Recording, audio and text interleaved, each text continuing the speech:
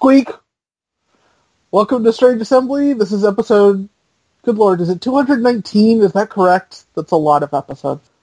Rise of the Phoenix? Well, Risen from the Flames? What did we decide to call this nonsense?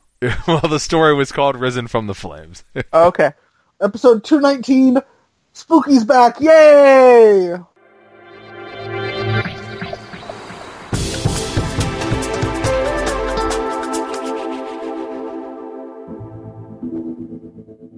Aw, now you spoiled my joke where I say we should talk to Spooky about this Robert Denton guy. He seems pretty good. Yeah, no, he was really good. I wonder if they're related. I don't know. Actually, I think that Spooky is both Robert Denton's son and grandson. Ooh, fancy. So yeah, welcome to Strange Assembly. I'm Chris Stevenson, and with me today... Wait, no. I think I'm reading your lines again. Well, this script says right in there, Jay, do the intro this time. That's a total lie. We don't at all have a script, guys. Like, that should be obvious. Can you tell? This is Strange Assembly, your tabletop gaming podcast. You can find us on the web at www.strangeassembly.com. Jay's our webmaster, technically. So he should know that. I'd ask if you had gotten any contacts about your internship opening, Jay, but since I literally just posted the crab thing today, probably not. No. Yes, you can find us on the usual social media. We're facebook.com/strangeassembly and @strangeassembly on Twitter. So today, as we record, is Thursday, July 20th. So it's been a week since we last recorded. We got some more relevant crab information.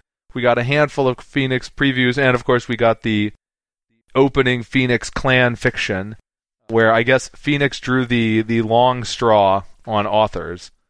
Yes, we did. I am really happy that Spooky's back, and especially happy that he is doing our fiction. Yes. Is there anybody who would not be happy to have Spooky doing their clan's fiction? No, I can't think of anyone. Yes, but I have to say, though, while Spooky may be a great writer, he is a terrible podcast host. You should not listen to his L5R podcast. Like, what is up with that? What is up with that? Like, there weren't enough L5R podcasts running around. Now you gotta try to split your time between all of us, and then, like, the guy who's officially writing the fiction doing his own podcast. So that's fair. That's fair, Spooky. Yeah, that does seem to be cheating, doesn't it? It is. It is cheating. It's cheating. So let's see. Let's do these in chronological order. Last time we talked about Crab, and it was somewhat painful as I was finishing editing it, because we get to the point where I'm like, we're all, oh man, don't Crab really need more one-cost characters? I wonder what Hida Guardian does. And then, surprise, we find out they have awesome one-cost characters, and Hida Guardian does awesome nonsense, yes. They have the freebie, but I don't think does anything else, the Scout, the Eager Scout. Yeah. It was also funny, too. You were like, you were listening, and you were saying something like, oh, is it Lion or is it Crab who has the free character? Both of them have free characters, actually. Okay, that explains my confusion, yeah. Well, the Crab have the free envoy, not envoy, the Eager Scout. The Lion have the guy who's got 2 military, but then dies if you don't have more honor than your opponents. Right. So what? Question number 1 was, what did Hida Guardian do? Insane things. Multiple military and political strength bonuses for every holding you have. Insane. For one. And then they also got spoiled during the game the Kyle Envoy, who is a 1 military for 1 fate character. So terrible on its face, except for sacrificing, but has sincerity and courtesy, which means when you sacrifice him, you get your fate back, and you get to draw a card. Or just when he generally dies, yeah. Yes, but... You don't even have to eat him. I mean, yes, you want to eat him, but you don't even have to. He goes bye-bye, you get a new card. Yes, you get your money back. You used a card and a fate, you get your card and a fate back. Money back guarantee, but wait, there's more. Yasuki Billy Mays. Here to talk to you about the Crab Clan. Yeah, I don't know if we saw anything else that was a crab-specific thing. I think we saw one more dragon card, and then I believe everything else was neutral. So yeah, the dragon card was Daimyo's Favor. It's an attachment for free, which is really the main thing it does. Yeah. It's an attachment for free. But then you can bow it, and the next attachment you attach to that character in that phase costs one less. I guess I should look at it as just a super version of One Koku. Yeah. But it's economy, and so I guess if you think about it as, I really want Fate cards that cost 0, and this is a Fate card that kind of costs -1. Right? I mean, it doesn't do anything but cost the -1, but hey, costing -1 is an upside. Yeah, that was the one when they were playing. He just kept using that to eat up the, hey, Kasada cancels your first action. Action. My next thing costs... Oh. We saw another province, entrenched position.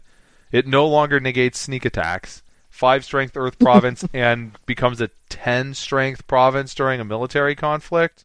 That seems almost like an auto-include. The other neutral province on that slot is going to have to be amazing to knock. That's hard to break, just in general, right? Because it's 5, but there are going to be clans, like, right, we already know Lion, that have a much, much harder time breaking things with politics than military. Yeah. Also, from what we've heard, there's a lot fewer politics boosts in general, so it becomes much even a 5 for politics becomes very difficult to deal with. Well, yeah, I mean, or the Crane Clan champion. You know. I didn't say impossible. I said difficult. We got Manicured Garden, another neutral province. 4 strength air province that gives you a fate action. Get a fate. Fate is good. Anything you want. You may only get 1 free fate out of it, but you will get a free fate out of it. Presumably, yeah. Unless Kasada's attacking you, and then, you know. Well, yes. We've got Route, which is a send home, a neutral send home, keyed off of Bushi's military strength. We got Ornate Fan confirmed as a 0/2 for 0, which we really already knew. Yeah. Now, Charge seemed strong. A neutral event for 1 fate, play it during a military conflict, and put into play a character from one of your provinces. Yeah, that seems... Hey, look, surprise, it's Hida Kasada. 1. You have the downside of then not getting to keep your big fatty around for a long time, but that's okay. You just got a 7 military character for 1. Yeah, exactly. I think that will break anything that's not entrenched position. Yeah, and you've still got 2 more hanging out in your deck. And then we got the first of, I think we've seen 3 new Phoenix previews, all of which seem to have potential. Some more than others, but Display of Power. So it's the spell that does not require Ishugenja. No. But it is a 3 influence, so I don't think we're going to see it a lot out of Phoenix. But 2 fate event, after you lose an unopposed conflict, your opponent does not get the ring benefit, but then you do, and you claim that ring. I mean, that could be a significant swing. Think about when you have things like people discarding and drawing cards, or instead of one of my guys getting dishonored and your guy getting honored, now your guy gets dishonored and my guy gets honored. That's a big turnaround. I mean, just a card that says honor a guy or dishonor a guy, if it was free, seems good. This costs 2, but is in that circumstance is effectively, for my 2, I get 2 honors and 2 dishonors. Yeah, that definitely seems like it's situational, but it's a situation that's going to come up somewhat regularly and will definitely be painful to your opponent. Your opponent, not that your opponent's probably not going to be able to do anything about it, but anytime a Phoenix player has 2 fade up and you attack into them and they're like, no defense. Even if they send one guy, if you send them home, they can still play the card. Yep. Come on, what do you want to do, Lion? Do you want to send home my last guy? Do ya? Are you feeling lucky, punk? So everybody, I think, obvious consensus on that. Yeah, situational, but extremely strong effect. There seems to be a little bit more question about the Ishiken Prodigy. What did you think of that one? I think that's one that, if you play it cleverly, could be quite the surprise, because it is a conflict card, so you're putting it in the middle of the battle, and it starts as a 1/1, but it's what? +1/+1, or for every claimed ring already? For every claimed ring. Yeah, so fourth conflict of the turn, you're dropping a 4/4 into the middle of the battle. Yeah, some people are like, some people think it's not that great because, that you can't really use her till the end, and then, is it going to be a surprise or not? But that, even if you get to play it as just a 3/3 for 2 in the third conflict, because turns may not always go to 4 conflicts deep. True. But the final one, Grasp of Earth, that is stellar, yeah. I thought. Yes, it is. And do you know how many influence it is? 7? 1. I was close. Kind of reminds me of Watch Commander, except it is 1 influence instead of 3, right? It's a +1/+1 attachment for 1 that has a great ability. In this case, it's, action. Your opponent can't move characters in or play characters from their hand.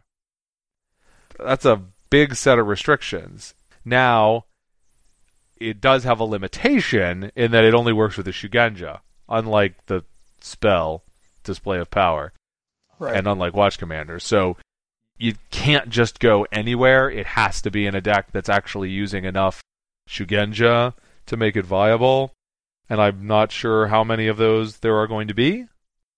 Yes, it is. So hard to say with so little of the cards. Have we seen more than, say, 2 Shugenja yet out of a clan that's not Phoenix?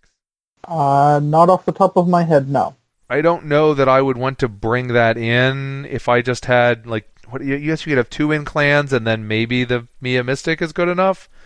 Or something like that? 9 Shugenja in a 40-card deck? Well, also at that point, you're already allied with Phoenix, so probably you grab a Phoenix or 2 conflict person. Yeah, I guess you could. Okay, so anything else on cards before I turn it over to you to gush about your story? No, I don't think I have anything else to say about the cards that we've seen. Okay. Gush away. Thank you. Yeah, Phoenix fiction. I really like this fiction. It's from Shiba Tsukune's point of view, who's one of my favorite characters, a lot of people's favorite characters. It establishes that she, at the start of this fiction, is apparently Asawa Tadaka's Yojimbo. She's hanging out with him, and they're being cute. And they are it turns out, yesterday was the funeral for the previous clan champion, Shiba Ujimitsu, which makes me sad that he's not going to hang around and be awesome, but... Yeah. But so, this is after his funeral. Now they have to choose the new champion, which is done with Ofushiki, the ancestral sword of the Phoenix, which has been around for, 1,000+ years. It was Shiba's sword, and it chooses the new champion. And surprise, surprise, it's Tsukune, who is very much presented as not really, ready for it, not confident in herself. So yeah, it is interesting how we're getting the different champions' point of views. That I think I was saying this last time. You had Tottori, who is analysis paralysis. You have Hotaru, who is naive and inexperienced. You have Kasada, who has been champion for a long time and is now worried that no one can replace him. And here we have Tsukune, who doesn't feel worthy, doesn't feel right. It starts with her even just making small mistakes. I believe the quote was, she stepped into the shrine like a lion, which is, more aggressive, more dangerous. Let's be clear here. When we're talking about she steps into the shrine like a lion, literally, what does it mean that she stepped in the shrine like a lion? She stepped in with her right foot first instead of her left foot. There you go. That explains all of the differences between the lion and the phoenix. Which foot do you use to step first into the shrine? Yeah. The fiction also presents that, I don't remember now if it implied it heavily or outright stated it, that there's something wrong with the kami. During this ceremony, the apprentice to the Master of Fire is trying to light a candle, and instead he sets the shrine on fire. So obviously there's something wrong with the elements, and presumably that's going to be the Phoenix story for a while, is investigating what's going on there and trying to resolve it. Generally, I really liked the fiction. It was really well done. One of the things I really liked is there's all these little subtle details throughout it, like that bit about she walks into the shrine like a lion would. A beautiful description of Ofushuki, the Phoenix ancestral sword. And this is one of those, maybe I'm reading too much into it, but on my second read through, so she mentions one of those things if she doesn't quite feel at place. She sees a tapestry they're in a Phoenix shrine. There's tons of tapestries hanging from the walls, but she sees another one that looks out of place, and she describes it as a waterfall with pine trees, and I couldn't help but think when rereading that sounded like the background of her original card art from the CCG. Yes, and that, I mean, explicitly in the story, that is supposed to represent her, right? It's made, yes. You can tell it's made in Lionlands and then perfected in Phoenix, and, I mean, the character explicitly in the story, her internal dialogue, her internal monologue identifies with the banner. So yes, yeah, I think knowing the level of detail that Spooky puts into the things, I would guess that you are correct and that was an intentional call out to that card art. Yeah. So yeah, I really liked that there were just subtle little touches throughout the story of things like that, and it's interesting that they're obviously taking a different take on the Phoenix Clan champion. In AEG's L5R, there was always this idea that the soul of Shiba was passing from champion to champion, and they could communicate, and that part of the bond with Ofushiki was being able to talk to all of the previous champions. And this doesn't have the, dialogue exactly, but it does end with her looking at the blade and seeing reflected in it behind her all of the other champions, and seeing that they approve and are happy with her choice, with the choice of her as the new champion. Yes. It's a you will never be alone, they said. Yeah. Which is either, depending on your point of view, very comforting or incredibly creepy. Hello, 17 Summers girl. We'll be watching you. Guys, I really need to use the bathroom. Can you give me a minute here, please? Yeah, she is on the opposite end of her life path from Kisada. Yeah. And since that was the last one, it was very interesting to just see the stark difference between the two champions and their mindsets. Okay, now, Jay, I am tired of people making Game of Thrones comparisons. She is not a Stark.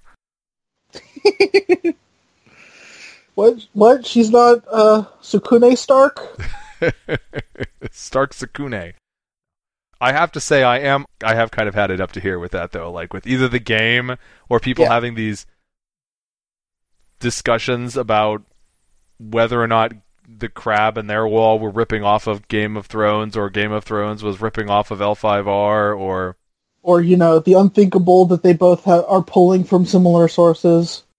When you have this discussion, well, L5R was published first. Oh, well, but there were chapters of a Game of Thrones out there, and I'm like, that's a heck of a stretch to suggest that one, George R. R. Martin was aware of some relatively obscure little game, or that the people at AEG were reading chapters of some unpublished book, especially since The Wall was not part of the original conception of L5R. No, yeah. But, I mean, come on. Shiba Sakune would totally fit in with the other Starks, Arya and Jon and Tony and just all of them. She is a Stark. Yes.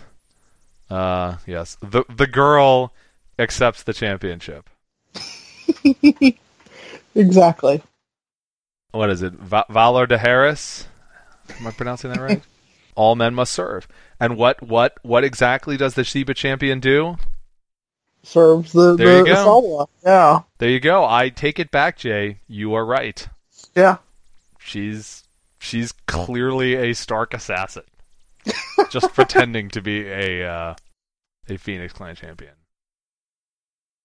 Which is funny too, because we actually do have another clan champion who's killed a second clan champion. So it wasn't this one. No, and of course the forums are now joking that she killed Ujimitsu as well. And yes, yeah. I didn't just miss it, right? There was no indication of what happened to Ujimitsu other than that, it wasn't. He died younger than one would have expected. Yeah, there was some line about something along the lines of he died younger than expected, which could be anything. People on the forums are definitely interpreting that as foul play. But I'm agreeing with the people that are on the side of he wrote a final poem, so it was probably some sort of sickness, and in fact is probably tied into whatever elemental imbalance the Phoenix are generally seeing. That is entirely possible. I mean, especially if the sickness was that he burst into flames. That is a common malady among the Phoenix. So I thought it was a more common malady amongst the Phoenix's enemies, but It's highly contagious, so contact with the Phoenix, we've built up a certain amount of immunity, like Typhoid Mary style, so too much contact with the Phoenix can result in catching it, and yes. If burnination lasts for more than 4 hours, please consult your local Shugenja. Yes, that is the sort of thing you might consult a temple, a shrine maiden, or a Shugenja about or something. Yeah, I mean, Spooky did a good job of layering the details on, which in this case also, in addition to just generally providing more life into the story, I think is important because it was taking place at a temple. A lot of that background detail was about the little ritualistic religious things that they were doing, which kind of emphasizes that that's a Phoenix-y thing, and that's how Shugenja in the story work, right? They're not wizards just throwing fireballs. You are importuning a minor god, essentially, a spirit, to do this for you. Right. Oh, please, Kami of Fire, stop burning down my... Have this sacrifice take that instead of our shrine. And, yeah, I do like, again, just right from the beginning, they're emphasizing that even the samurai of the Phoenix are very spiritually minded, and yes, she made a mistake, but she immediately realized that she has made this spiritual mistake. She's literally gotten off onto the wrong foot, and that is important, and she feels bad about it. In a way that a lion obviously would not care. That would be interesting if you saw a lion story about he's like, oh, I stepped in with my left foot. What kind of wimp am I? Oh my gosh. Everybody's going to think I'm a Phoenix. It's terrible. Yeah, there is no way we'd ever know, and I doubt there's going to be the same kind of clan loyalty to the same extent this time around, but it would be interesting to see if there was any sort of correlation between initial reception of fiction and clan popularity, if that helps push things up any, or... Well, yeah, because I don't know about you, but I've seen several people post in various social media, well, I hadn't been considering Phoenix, but I just read this fiction and it's awesome, so now I am. Yeah. The clans will be, doing online petitions like, please make Spooky do the unicorn fiction too. Yeah. Yeah, I wonder if there will be a different author for each of the clans. That would be interesting. In which case, Score. I didn't say he was permanently the quote-unquote Phoenix author, but I mean, that could be, but just even for the first set of 9. Or 7, sorry. However many clans there are. Who can keep track? 7. Well, a noteworthy thing about that, if nothing else, is that it would mean that they have 7 people writing fictions. Yeah, that is also true. I mean, that was one of the things that hamstrung AEG for the story in some parts near the end, was that you had an entire year where the story team was basically Sean. Yeah. Like, because Spooky was writing the novel, and Sean was the only one writing individual fictions, and all of his fictions had to be, we're releasing a set, write some stuff for it. Yeah. And flavor text. Yeah. Oh, and by the way, spend 2 months writing Coils of Madness fictions that have nothing whatsoever to do with the plot that you had been developing. Yeah. That's going to work real well. So it would be a plus if they were just, regardless of anything else, if they actually had that many different people to keep it up, which, could make sense. Fantasy Flight has more financial wherewithal and infrastructure than AEG ever did. Yeah. They're just much bigger. Well, yeah, especially since they got bought out by Asmodee. Yes, they did technically, although sometimes it feels like they bought Asmodee. But, I guess it's just because from sitting in the U.S., it really became Fantasy Flight just kind of takes the lead. It feels like, I guess from the outside, that Fantasy Flight just kind of takes the lead on that stuff now for the North American market. Yeah. I'm running Fantasy Flight is essentially synonymous with I'm running Asmodee North America. Mm-hmm. So, we'll see. Okay. So, a triumphant return for Mr. Denton. Mm-hmm. And then next week we should have more Phoenix cards to talk about. Yes. We'll see how little attacking you're allowed to do as the Phoenix. Yes, and the pretty card to go with the very, very pretty art that is Shiba Sakune. Yes, she died. They are capturing the whole, wow, she is young. Yeah. I imagine that will come up with it in future fictions. I mean, they made such a point of repeatedly emphasizing how young she was. I guess that was slightly forced. I mean, to call her 17 Summers girl twice. I don't know if that's a phraseology that anybody uses. It's just, you didn't want to, I think he was trying to just have it kind of flow naturally instead of having to stop and have someone say, wow, the new champion's only 17 years old. Also, I think that the phrasing of 17 Summers is, old 5R, you didn't have a birth date on, June 3rd or whatever. You celebrated your birth at the beginning of the year. Everyone did. I do not remember one way or the other. So you have recalled a detail that had escaped me, sir. Kudos. I also have RPG books and read them. There is an awful lot of the RPG that you would never know if you've only looked at the CCG cards or even the story. Yes. I mean, if you've only looked at the cards, you're really not going to get a lot. But even the fictions don't go nearly as far as the RPG books. I think that technically all of my RPG books are back on the shelf now, but that's because they're in boxes and the boxes are on the shelf. It is technically correct, the best kind of correct. Yes. This whole unpacking thing is, while not having a week off or something to do it, it really takes a while. The library is getting close because did I mention we just have a room that we're calling the library now. We put not all, but we put the lion's share of the bookshelves in one room. So we have one room that it's probably supposed to be like a formal family room or something like that, but whatever. I mean, we just need a couch in the room with the TV, right? Yeah. Although, here's something that's kind of scary. We've been in this house for like 3 weeks. I haven't hooked up the TV yet. Well, I've had, as you could tell, I've had plenty to do, but we also thought like, well, the kids are like in this habit of getting a bedtime show because it kind of like was the routine. So maybe, but well, maybe if we just don't have the TV set up, then we have to be like, oh, we'll just have to read more books, kids. Oh darn! Oh no! What is the world coming to? Yes. Yeah. Meanwhile, I've been here like a year and a half, and I've still got boxes I haven't unpacked, so don't feel that bad. Yeah, I'm trying to avoid that. I mean, some of that is inevitable because we have some amount of boxes that are keepsakes, for lack of a better word, that really we don't need to be keepsaking, but we are. Starting with like my boxes that have Star Trek CCG cards in with them. I mean, really, Chris? Really?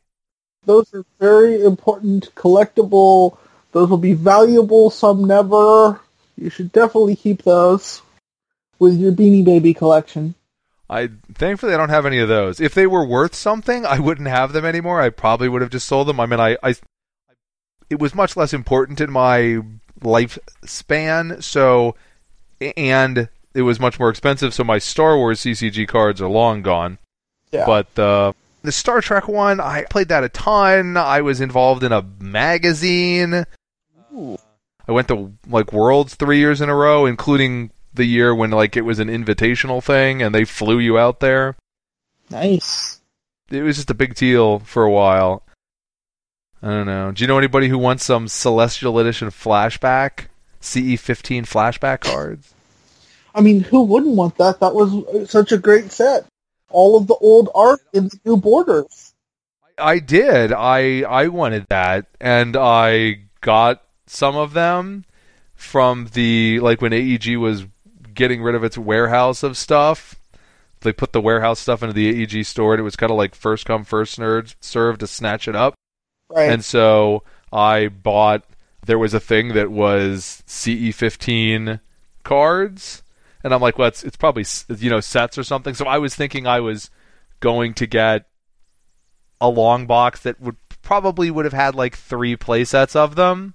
Mm-hmm. And I got a box that had like at least 4 of those long boxes in it. Nice. What? Yeah, but now they're just sitting here in my... I mean, they have some... I mean, they have monetary value, and so I'm like, well, I guess I can try to sell them or something. But it's just not... Like, that's not what I was expecting. No. But yeah, they're kind of weird because I never really had much of them when I played at the time because I didn't need to buy Celestial Edition 15 the packs because I already had everything at that point. I already had all the Celestial Edition stuff I needed. I already had all the other sets. The only things I needed in those packs were the Celestial Edition 15 cards, and those weren't playable. So I had to make a financial decision to just really not get that. I didn't even buy the Celestial Edition 15 starter decks because they were identical to the normal Celestial Edition starter decks. Excuse me, except they had the Celestial Mempos, I think. Yeah. Which were not playable. No, they were not. So, on the one hand, I'm not usually too enthused about the notion of pushing cards to make sure you sell a thing. On the other hand, I have to admit, if you want me to buy a product and it's got literally 1 new card in it, and that's the only reason I would buy the product, if it's just a bad card, that makes it easier to justify not buying it. Especially since it would literally have been, I'm buying an entire starter box just for those cards. Yes. But Samurai Banzai and then Celestial Edition 15. I guess we never got to see 20 Festivals 20th or whatever. I think we're moving away from that. I don't know. Yeah, I mean, well, because they weren't keeping a single base set around for 2 years.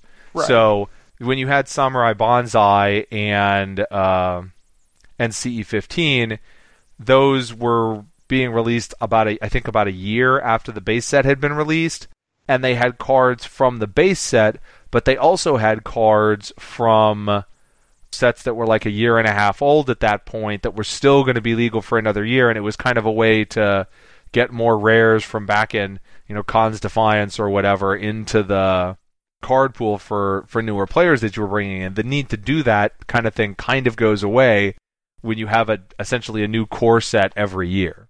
Yes. All right. Anything else you wanted to throw in there about Phoenix Clan fiction? That's what we were talking about, right? The Phoenix Clan fiction. I mean, I cannot say enough about how much I enjoyed this fiction and just all the little tiny details that were fascinating and interesting. Like, I mean, the fact that the shrine catches fire and everybody else is like, we gotta save the relics, we gotta save the scrolls. Sukune goes, I gotta save the peasants. Well, to be fair, she went in looking for scrolls, but then she found people and bothered to save them. Yeah. And she lost her Chekhov's gun. Oh no! Now how is she gonna shoot someone in Act 2? She did shoot someone in Act 2 with Chekhov's gun. But I was actually not expecting that to be a Chekhov's gun. It's like the headband from her brother. Right. I was not expecting that to come up again. I was just thinking that was going to be a little touch. And then it did come back up again and then got burnt to a crisp, and thus she lost her Chekhov's gun. It would be interesting. Do you think that there will be anything with Tetsu? Do you think that he's kind of like a guy who is now, like, he played his role in this fiction and now he's kind of done? Or do you think that there might someday be internal conflict because, Tetsu actually thinks this is kind of BS, and if he had gotten to touch the sword first, it would have chosen him? I could see that happening, but I don't think it's going to. I would not be surprised if we see Tetsu again. I think you're right. I would guess that would not happen because I don't know how much they're going to play like active internal conflict in the first story arc, and right. It's harder to get into that given the limitations of the format in that, you get at most a fiction every other week, and to use one of those up on a clan like just focusing like on a long-term basis, use not just one but multiples of those, maybe focusing on a clan's internal things instead of starting to get into more interactions, right? Like we have these introductory ones that are really just focused on one clan. I would think that as time passes, more and more of the fictions will have a broader focus on interaction of the clans. Right. Also, I think if you're going to do that story, Lion makes a lot more sense because Matsusuko is kind of annoyed that Totori's her champion, whereas I think the Phoenix are much more apt to be like, well, the sword picked. Never mind which clan is more apt to do it or not, but that's a good point. We've already got a clan who seems to be heading in that storyline, and this wouldn't be exactly the same storyline, but yeah. And that one is clearly, like, I'm just, rank speculation over here. What if they did whatever, whereas, Matsusuko was clearly ticked off. And yeah. I mean, to be fair, she doesn't have other settings, but yeah. Yes, but she could have been ticked off at something else. She could have been ticked off at the crane. Instead, I think it seemed like she was madder at Totori than she was at Hotaru. Maybe just because Totori was there, but...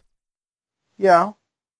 Well, also, she wants to take her turn at Puerto Rico, and she's waiting for Totori, just super analysis paralysis on doing his turn. She's like, come on, it's Puerto Rico. Just look it up on Board Game Geek. There's a set pattern for what the right move is. And I'm going to get mad at you for not, if you don't follow that too. Exactly, you get it. Okay, on that stirring, glorious, battle-hardened obscure Puerto Rico reference. Thanks for listening. This has been Strange Assembly, your tabletop gaming podcast. You can find us on the web at www.strangeassembly.com.